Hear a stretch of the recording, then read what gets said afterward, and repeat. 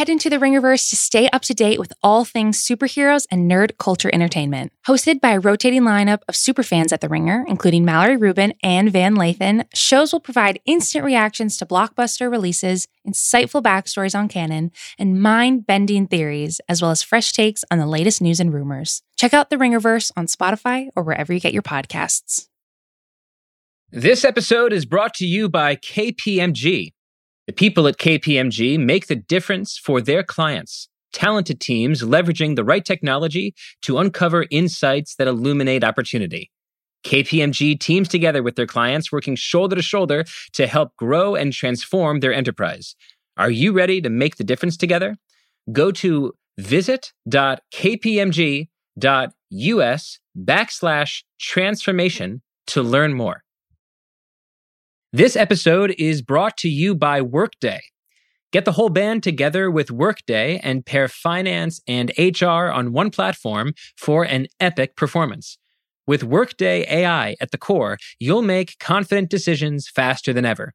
And you'll drive flawless business and finance operations with an agile platform that constantly evolves to future-proof your organization. Be a finance and HR rockstar with Workday. Visit workday.com to learn more. Today is our second episode in 24 hours on the war in Ukraine. Our last episode was about how Russia's war will change the world. This episode asks a simpler question. How will Russia's terrible war in Ukraine end? This week, Paul Post, a professor of war and foreign policy at the University of Chicago, wrote that he envisioned several scenarios for Putin's military campaign. These scenarios ranged from failure and quagmire to the conquest of Ukraine to essentially World War III. In this episode, we talk about each of these scenarios in depth, the major factors that will shape the outcome of this war, the Biden administration's response to Putin, why this war really is reminiscent of both Hitler in Czechoslovakia and Japan's attacks on Pearl Harbor, and the most important things to watch out for in the coming week. No big speech for me today. This is very much a listening and learning episode for me. I hope you take as much as I did from this conversation. I'm Derek Thompson, and this is Plain English.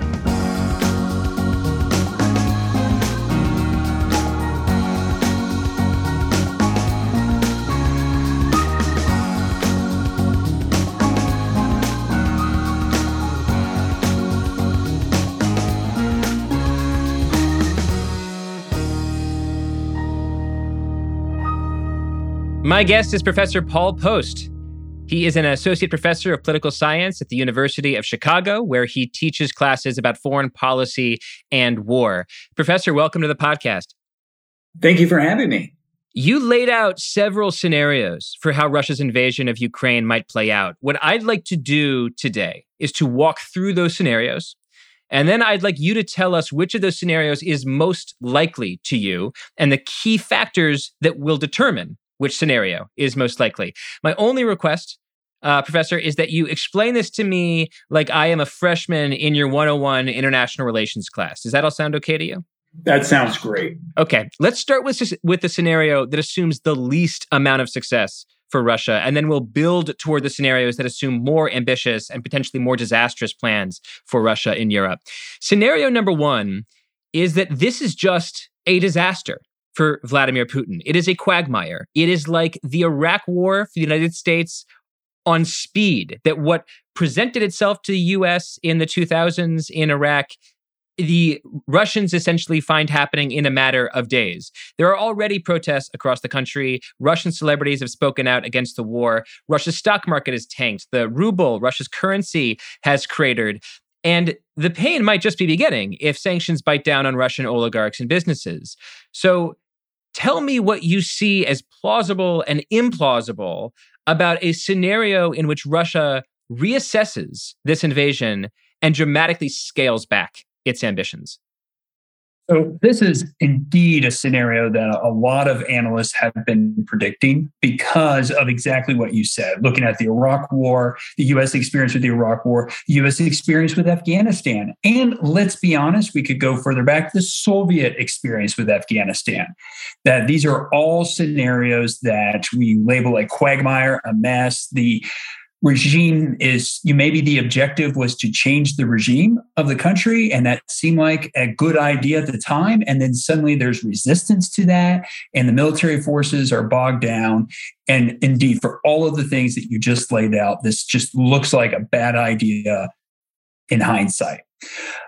Is this plausible? And what would Russia do if this were to happen? First of all, yes, this is very much plausible. As you said, there's already a lot of resistance. If you want to talk about the notion of like will, obviously you have the Ukrainians, they are fighting for their country. They are probably more motivated. They have more morale than the Russian troops. And so these would all be contributors to making this very tough for Russia to accomplish. The big thing would be what happens if that occurs. How would Putin respond? How would Russia respond? And that's something that we can talk about, but I see it as going one of two ways. It could be something where it does indeed lead Russia to scale back, maybe even recognize this was a bad idea, perhaps going all the way out of the country, or at least going back to the eastern provinces, the ones that Putin just recently declared independent. Or the other one is it could actually lead Russia to lash out further. And that's something that we can talk a little bit more as we get into some of the other scenarios, but it is something that could potentially happen. So you're saying that the scenario of the quagmire is extremely plausible, but what remains unknown is whether a quagmire state in Ukraine either causes Putin to totally rethink his strategy and maybe retreat to the Donbass region in eastern Ukraine, or rather he'll say he's become so frustrated by the Ukrainian fight back, by the Ukrainian reaction to his invasion, that he doubles down in some way that could become more chaotic and catastrophic. Is that a fair summary? That is an absolutely fair summary. And that can lead into one of the other scenarios that we can talk about here. Let's talk about scenario number 2 then. You called this the scenario of foreign imposed regime change. Tell me about scenario number 2. So scenario number 2 would be very similar to what we just talked about, except that in this case, it would be successful, that this would be a very quick operation. The objective is to simply remove the existing government in Ukraine and then put in place a government that's friendly to Russia. In other words, Russia is trying to turn Ukraine into into the kind of relationship that it currently has with Belarus. Or Belarus under Lukashenko is very much in line with Russia. You could even say it's a subservient state to Russia. Ukraine is not that way, but this would be the objective. And the scenario 2 would be that this works, right? That they go in, they're able to depose the existing government. Zelensky's out, he's in exile, and they put in a friendly government. And then the forces could either leave or they're able to stay there by invitation of this new government. It opens up a whole bunch of possibilities for Russia and for Putin at that point. So again, it's very similar to the first scenario, except that this one would presume that it's successful. The big difference between this and, say, other scenarios we'll talk about is that the aims are more limited. It's just simply about putting in this other government and then at that point stopping. And so this wouldn't be about conquering the entire country, so to speak. This wouldn't be about using Russian forces to essentially patrol all the major cities, major towns, intersections, et cetera, of Ukraine. Instead, this would be an effort to essentially just decapitate, install a pro-Russia regime in Kyiv, and use a smaller number of Russian forces to essentially support the pro-Russian regime in that capital, so that the Russian forces would be rather more limited to Kyiv itself? Absolutely. That is exactly the scenario. And this is the scenario that I think, if you go back and draw on that Iraq War analogy, I think this was the scenario that the U.S. was hoping for with Iraq. There would be a friendly government. Maybe the U.S. could maintain some sort of presence there. But otherwise, it would be a peaceful existence, at least from the perspective of the two governments. In the case of the Iraq example, the United States and Iraq, or in the case of course, talking about Ukraine, the new Ukrainian government in Russia, it wouldn't be this protracted resistance, insurgency, quagmire that we talked about in the first scenario. So in a way, you could sort of say that scenario number one is that the war in Ukraine could be like an unsuccessful American war in Iraq. And scenario number two is like, what if the Iraq war was more successful? What if we successfully deposed of Saddam Hussein, installed a pro-American regime, and basically there were no insurgents. There was no years and years of America fighting to tamp down the flames of insurgency throughout Iraq. Let's move on to scenario number three. You call this state death. What is state death, and how does it represent a notch beyond scenario two's regime change? The state death is a phrase that I borrowed from the work of Tanisha Fazal. She's a professor of international relations at the University of Minnesota. And she wrote this very well-received book several years ago called State Death. Now, what is state death? Well, state death is when a state no longer exists. And so specifically, it's about annexation. It's about conquering the country and having it cease to be an independent state. So in this case, what that would mean is that Russia's objective is not just to put in a new government, like in scenarios 1 and 2, but it's to actually take over the entire country and make Ukraine actually part of Russia, to where Ukraine would no longer exist as an independent state. And of course, there is some precedent for this because this is exactly what Russia did with Crimea. Russia went into Crimea, took control of Crimea, and then made Crimea part of Russia. And so they've already done this with part of Ukraine. This scenario envisions that the objective is to do this with all of Ukraine.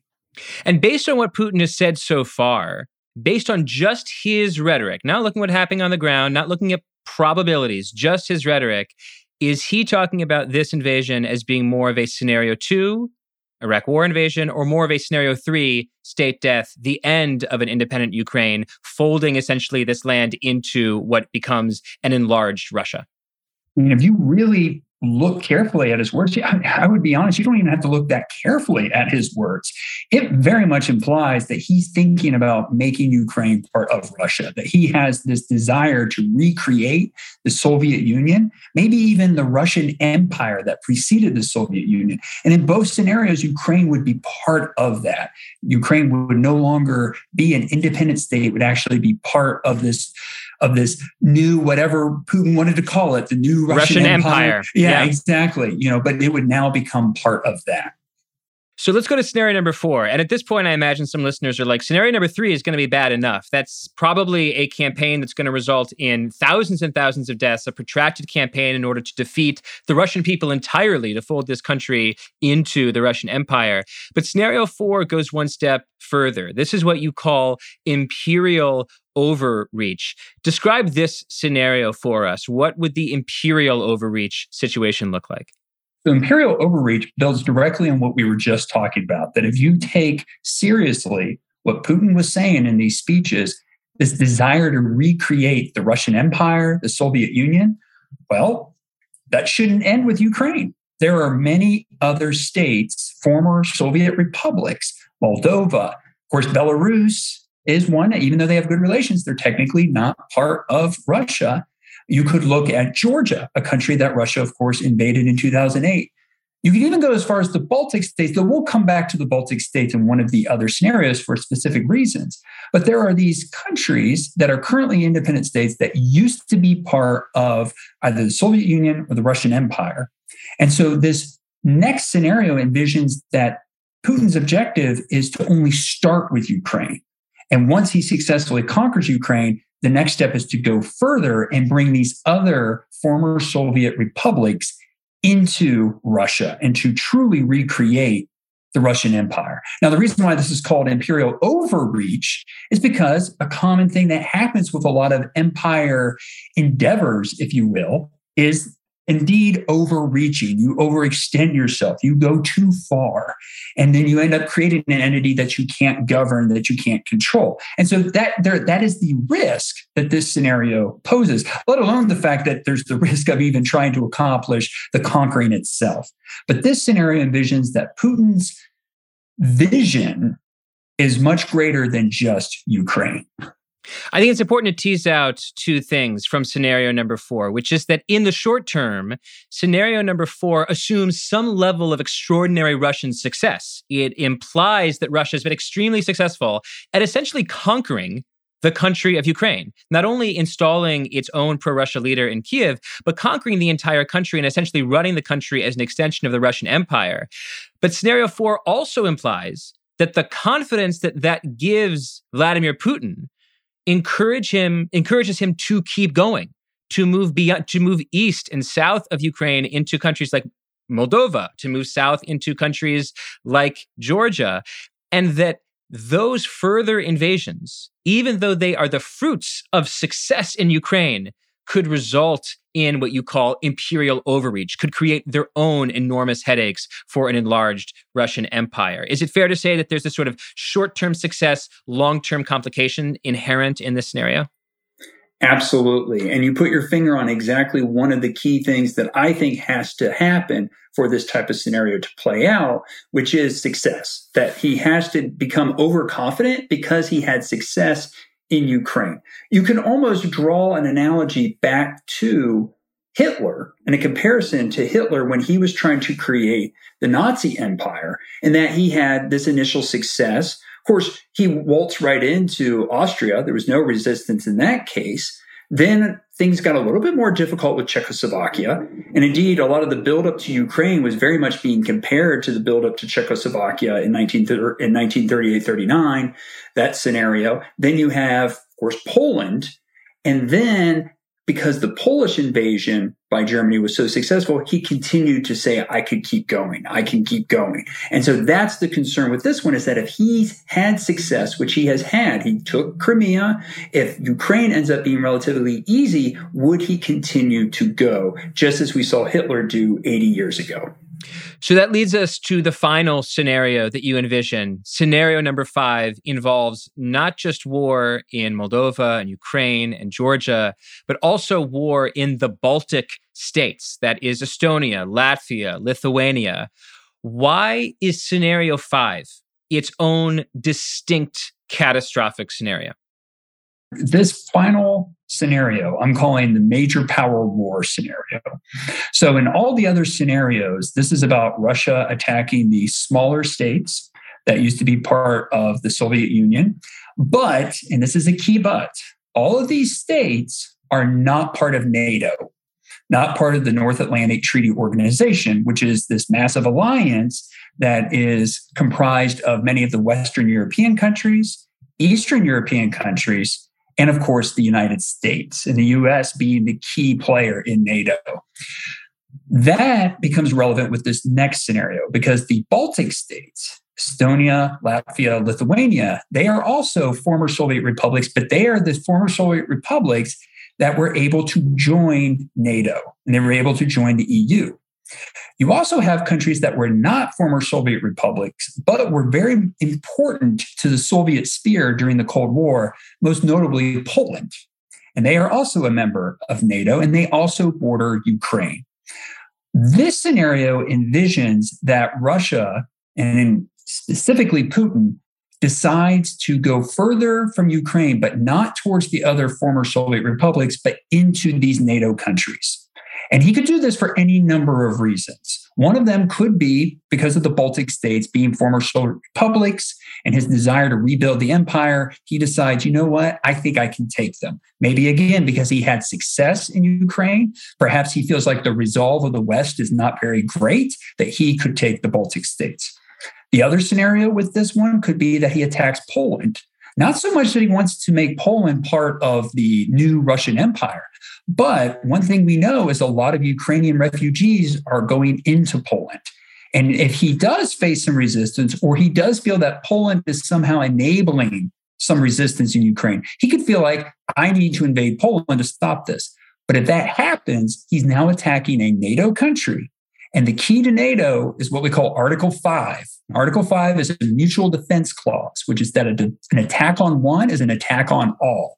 If that happens, and President Biden has made very clear that he's willing to do this, but if this happens, then the other NATO countries would come to the defense of that NATO country. And then you could have war between NATO and specifically the United States, against Russia. So putting this all together, just giving it my own names, the ways that I'm thinking about these 5 scenarios, it seems to me that these 5 scenarios are something like, number 1, an unsuccessful Iraq war equivalent in Iraq. Number 2, a successful Iraq war equivalent in Iraq, deposing of the central government, but not going further to absorb the entire state. Number 3, the successful conquering of Ukraine, folding it into Russia. Number 4 is a Russian empire, a new Russian empire, essentially, not just conquering Ukraine, but also conquering Moldova or moving into Moldova and Georgia, even with the risk of what you call imperial overreach. Number 5, am I wrong in thinking that this is just World War III? This seems to me like World War III. That is indeed World War III scenario. And we can now start talking about the likelihood of all these scenarios. But I think one thing, given that we're talking about this World War III scenario, is even though I would say this scenario is the least likely of the scenarios, it is not unlikely. It is much more likely than it was, say, a week ago. It is much more likely and much more realistic than it has been in 80 years. And so I think that that's something that should give a lot of people pause when thinking about that, wow, we really could be on the brink. There is a plausible path in which a World War III could take place. So let's talk about plausibility. You write that in determining which of these scenarios is most likely to come to pass, it depends on 2 factors. Factor number 1, you say, are Putin's aims maximalist or limited? What do those words mean in this context? Maximalist aims versus limited aims.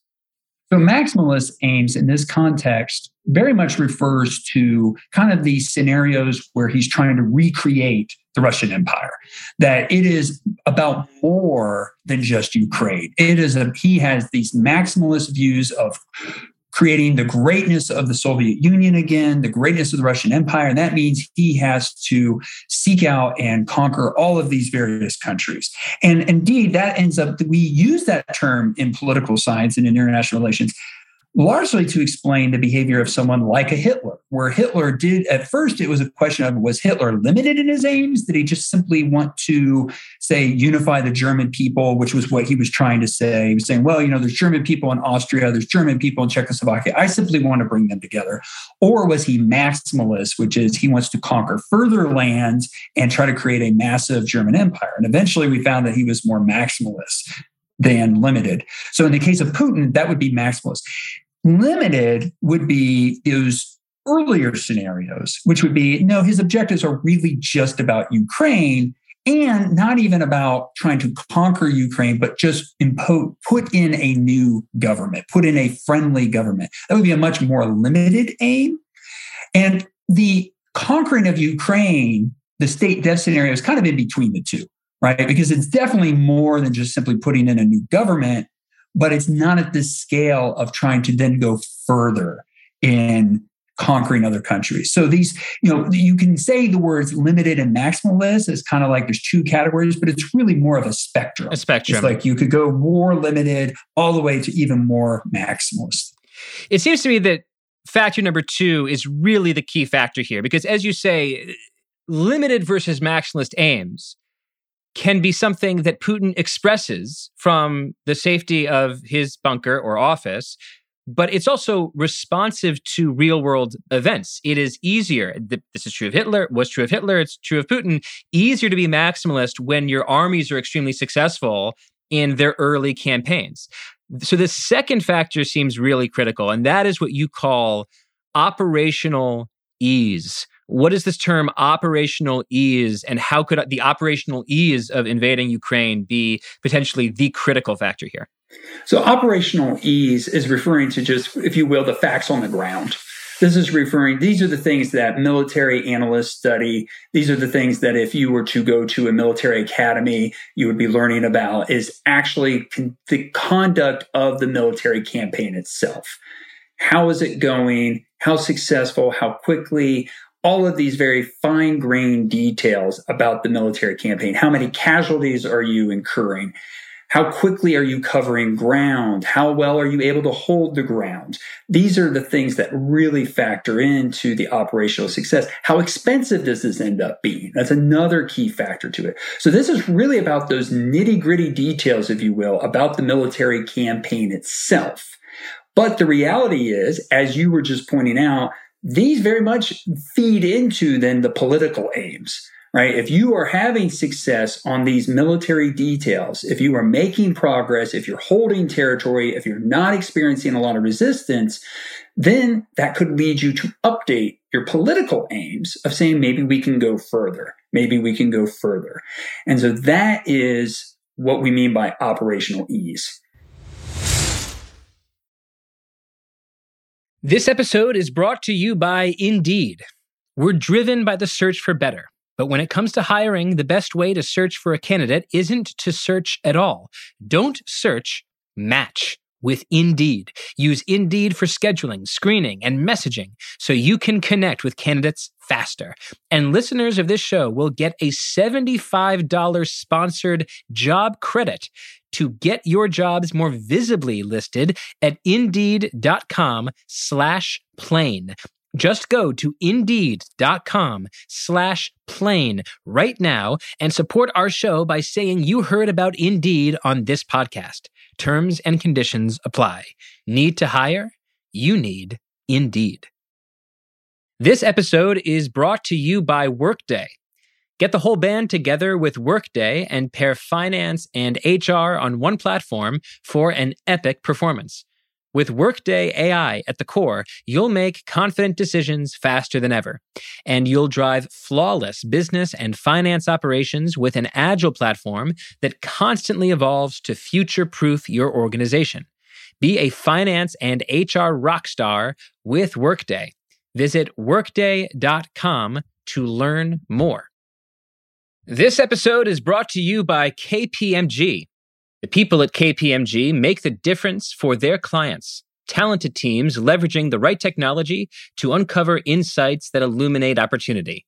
KPMG teams together with their clients, working shoulder to shoulder to help grow and transform their enterprise. Are you ready to make the difference together? Go to visit.kpmg.us/transformation to learn more. Given everything that we know from what's happening on the ground right now, the feedback that we're getting from news reports, CNN, social media, anything that you're seeing from the Russian side, the Ukrainian side, what is the operational ease so far of advancing in Ukraine? Is this beginning to look like a difficult campaign, a long campaign? Or is this beginning to look like a campaign that is, sorry that I don't have another metaphor top of mind here, but is a little bit more like the American invasion of Iraq, where the government was toppled with extraordinary ease? It was merely the years after that became the quagmire. What are we starting to see here from the first week of war? I mean, it's obviously we're still very early, but one thing that has jumped out at me right away, and there's still a lot of uncertainty about these reports, but at least reports that I've seen reported by Ukraine itself, is the number of casualties, the number of fatalities that have already been experienced. And if these numbers are accurate, apparently on the Russian side, there's already been about 1,000 fatalities, and similar fatality levels on the Ukrainian side. To put that in perspective, most wars are not like World War I, World War II. Most wars that we've studied, and we have these data, there's scholars like myself will collect these data and look at them. Most wars, you see about 50 battlefield deaths a day. That's most wars. So to have a war where on the first day, you're talking well over 1,000 fatalities, that tells you how intense the fighting is. This is an extremely intense war. And it's unclear about how many days it's going to last. But that intensity, I think, is both a function of the speed and scale by which Russia has gone about carrying out their campaign. I mean, they were hitting all of these cities, coming from multiple angles, invading from the north from Belarus, coming in from Ukraine, coming from the east. I mean, it was a massive scale invasion. I think that's one factor. But it also points to that there is resistance, and there's going to be growing resistance by Ukraine. So I don't think this is going to be a simple scenario, but it does, what we can see so far is that whether you want to classify it as easy or whether it'll eventually be classified as hard, it is absolutely devastating what we're witnessing. Given everything that we know now, which of the scenarios, 1 through 5, do you consider most likely at this moment? I think one thing I can share is kind of where my expectations of this conflict have gone and have evolved over the past few weeks. I'm very much on record for having said that I thought Putin would invade. I did think that there would be an invasion, and I've been thinking this for weeks, and I've been saying this for weeks. Having said that, I actually thought that his invasion would be a limited invasion. I thought that he would maybe take some small slices of territory, mostly as a way to save face, to say, yes, I've done this. Maybe he moves troops into eastern Ukraine, into the contested territories, and that's it.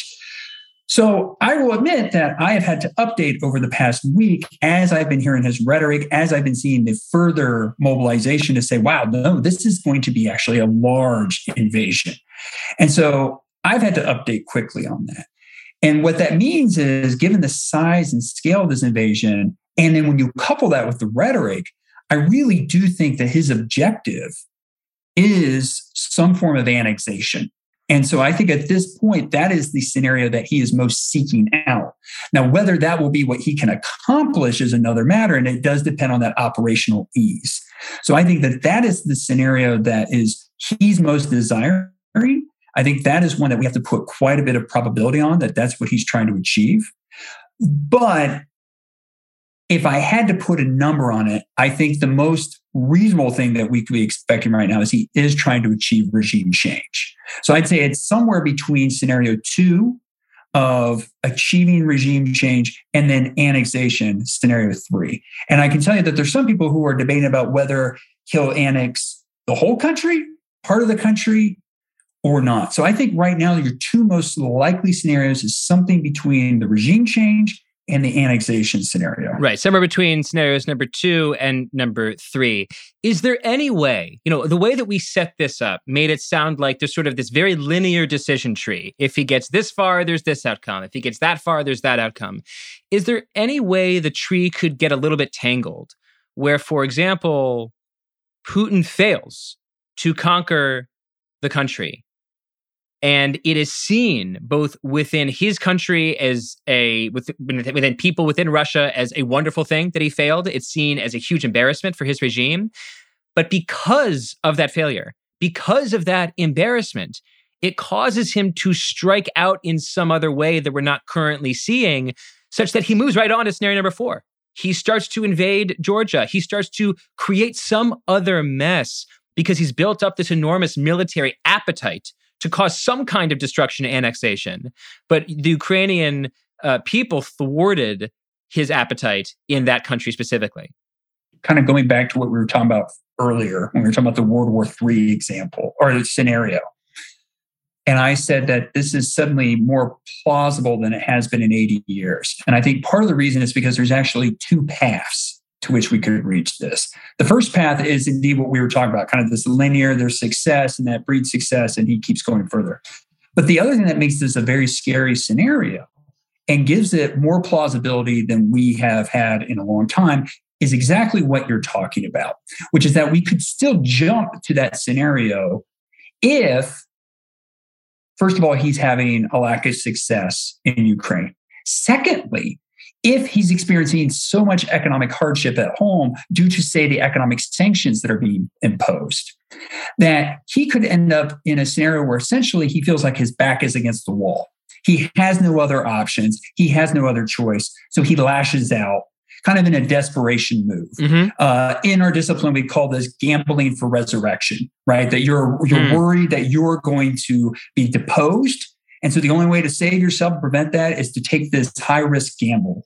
There's other ways that this has been referred to. I think it was Bismarck who back in the 19th century said something to the effect of it's committing suicide out of fear of death. Mm-hmm. But basically, it's the idea that you just feel like you have no other choice, so you're going to go for this and hope that it works out for you. That's a scenario that, in many ways, we have to take very seriously.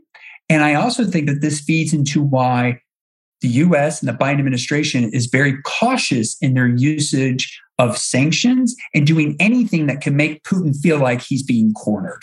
Interesting. That's so interesting because there's a lot of people that I see, and look, I'm not a military historian, I'm not a military strategist, but there's a lot of people that I follow that I find very smart who say something along the lines of, why aren't we going hard enough? Isn't it embarrassing that we're not shutting down SWIFT and their payment system? Isn't it embarrassing that we're not using energy sanctions, that we're not truly trying to punish Putin maximally right now?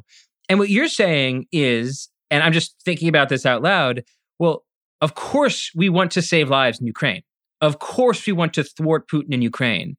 But we also don't want to corner Putin in a way that encourages him in whatever state he's in to, as you said, gamble for resurrection, to commit suicide for fear of death, which in this case, when you have a nuclear arsenal at your disposal, committing suicide for fear of death involves the suicide of lots of people who aren't just you.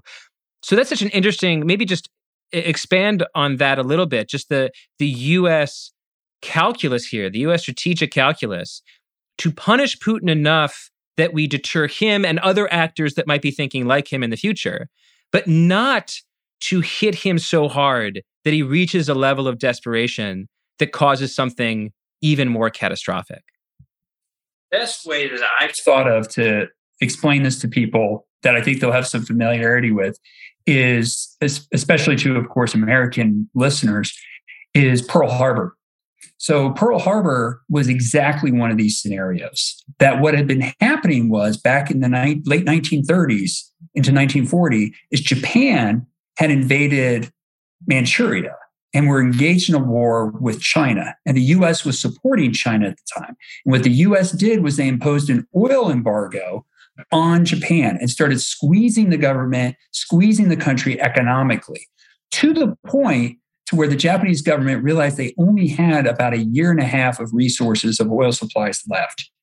And at that point, they were desperate. And they needed to do something to try to get the U.S. to stop the oil embargo, which, of course, was being imposed by the U.S. Navy. So that's where they took the gamble of Pearl Harbor. And they said this, and at the time, and we now know this because of various documents been released, but a lot of Japanese military planners knew that this could just end poorly for Japan. They were like, if we do this, they knew the potential industrial capacity of the United States. And they're like, this is just a high risk move, and it's likely not going to work out. But they did it. And of course, we know the aftermath of that is that it did lead to the war in the Pacific. That's indeed a scenario that has a lot of eerie similarities to thinking about U.S. economic pressure on Russia now. And instead of it being Japan invading China and us putting an oil embargo, it's Russia invading Ukraine. If we put the same type of economic pressure, could it lead Russia to make a similar calculus to what Japan made back in the 1940s? That's so interesting. And it creates a real dilemma because obviously the United States government doesn't want to be in the position where we say, we have all these weapons that we can use on the shelf, but we don't want to piss off Putin that much. And as a result, we're going to let Ukraine suffer and thousands of people die. That seems monstrous. That seems inhumane. But within the broader calculus, I can see how it makes a kind of sense. Putting all this together, you have Biden's ear, you have Blinken's ear. Let's assume that they give you an audience.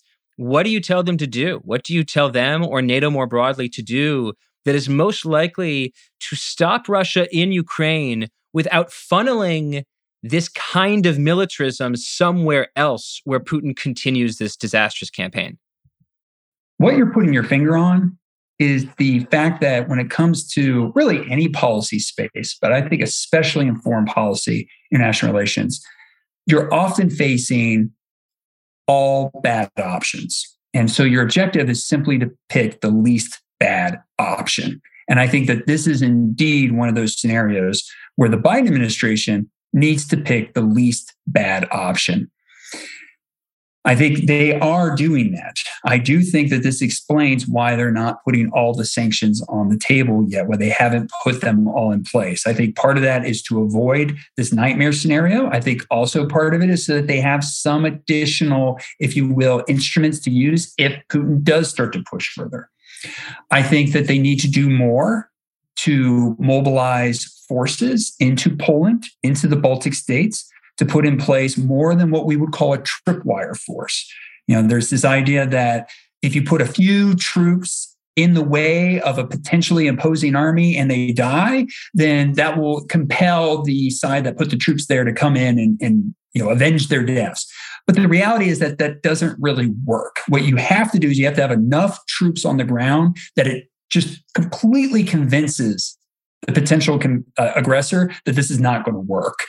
And so if you go back to like the Pearl Harbor example, part of the reason why Japan thought this could work is because the ships were all docked and it's like they're not really paying attention. So we can do this. So you have to have those troops on the ready. And this is something that the Biden administration has been starting to do, but they need to do more of, is that unfortunately, it's not just a matter of diplomacy, which the Biden administration recognized, right? They said, we're not talking to Putin right now. It is a matter that you have to have, if you will, that hard power on the ground, show that it's ready to go. And that's something that has to be in full force. So that's the key thing to be emphasizing with the Biden administration. As for Putin, I don't know if he can be reached. I really don't know. If you go back to earlier this week when he had the meeting of his Security Council, he basically had all the people who do have his ear. They were all just coming up and essentially telling him what he wanted to hear, which is that it is time to invade Ukraine. It is time to take this measure. So I don't know what could be said to Putin to convince him to not pursue any of these options. I think it's really about ensuring that the other sides don't put Putin in a situation, and it's a fine balance to reach, but don't put him in a situation where he feels like either A, it will be easy to go further, or B, that he has no choice but to go further. You've been so helpful and so clear in laying out these scenarios. Tell me what you are looking for in the next week, the next 2 weeks, to determine the most likely outcome of this war. So the first thing I'm going to be looking at is what we've been talking about. How is the actual military campaign going? Does Russia seem like they're achieving the success quickly that they want to be able to achieve? Because that's going to inform a lot of which of these scenarios, obviously between like scenario 1 and 2, most apparently. Secondly is what is once they've captured Kyiv, what are they going to do? Are they going to then put in place a new government? What's the response of the existing government? What does Zelensky do? That's something else we have to pay attention, because that's going to inform about this regime change, foreign imposed regime change idea. So those are going to be two things I'm going to be paying attention to. But the other one is going to be, what is NATO doing? What are they putting in place? Are they moving these military assets into the East? And in particular, what does the situation look like in Poland? Because as I highlighted, I really do think that Poland could be the flashpoint. What's the refugee situation look like there? What is Russia saying about that refugee situation? Could that give us hints that Russia might be thinking about invading into Poland? Because again, that is going to be, in my view, what could potentially bring about that nightmare scenario. You said something that I want to ask about, which was once Russia conquers Kyiv. I don't know if that was a slip of the tongue or a revelation of the fact that you think it is just a matter of time before Russia captures the capital of Ukraine. It's not necessarily going to be easy, because anytime you try, the capital is where usually forces try to have their last stand. But I do think that that is one of their primary objectives. I think they will try to accomplish that primary objective. And what we've seen so far is, despite the casualties that Russia has been incurring, they've been achieving their aims. Yesterday, on one of the first things that got a lot of people's attention was that Russia went for the Chernobyl nuclear facility, and they were able to quickly accomplish that objective. Same thing with the airport. The major airport outside of Kyiv, they were able to accomplish that. So they've been able to accomplish their objectives so far. And you can tell that they're setting up then for this campaign on the capital. So I do think it'll be a matter that now how that campaign looks, we don't know. Will it end up being some sort of siege? Will it be urban warfare? That'll be the key thing to observe. But I do think that Russia is making that a primary objective. Professor, this was a little bit scary, but also extremely helpful. And I really, really appreciate you walking me through the scenarios and helping me think more clearly about this. Hope to have you back in the podcast very soon. Thank you so much for having me. Plain English with Derek Thompson is produced by Devin Manzi. If you like what you hear, please follow, rate, and review us. New episode drops on Tuesday.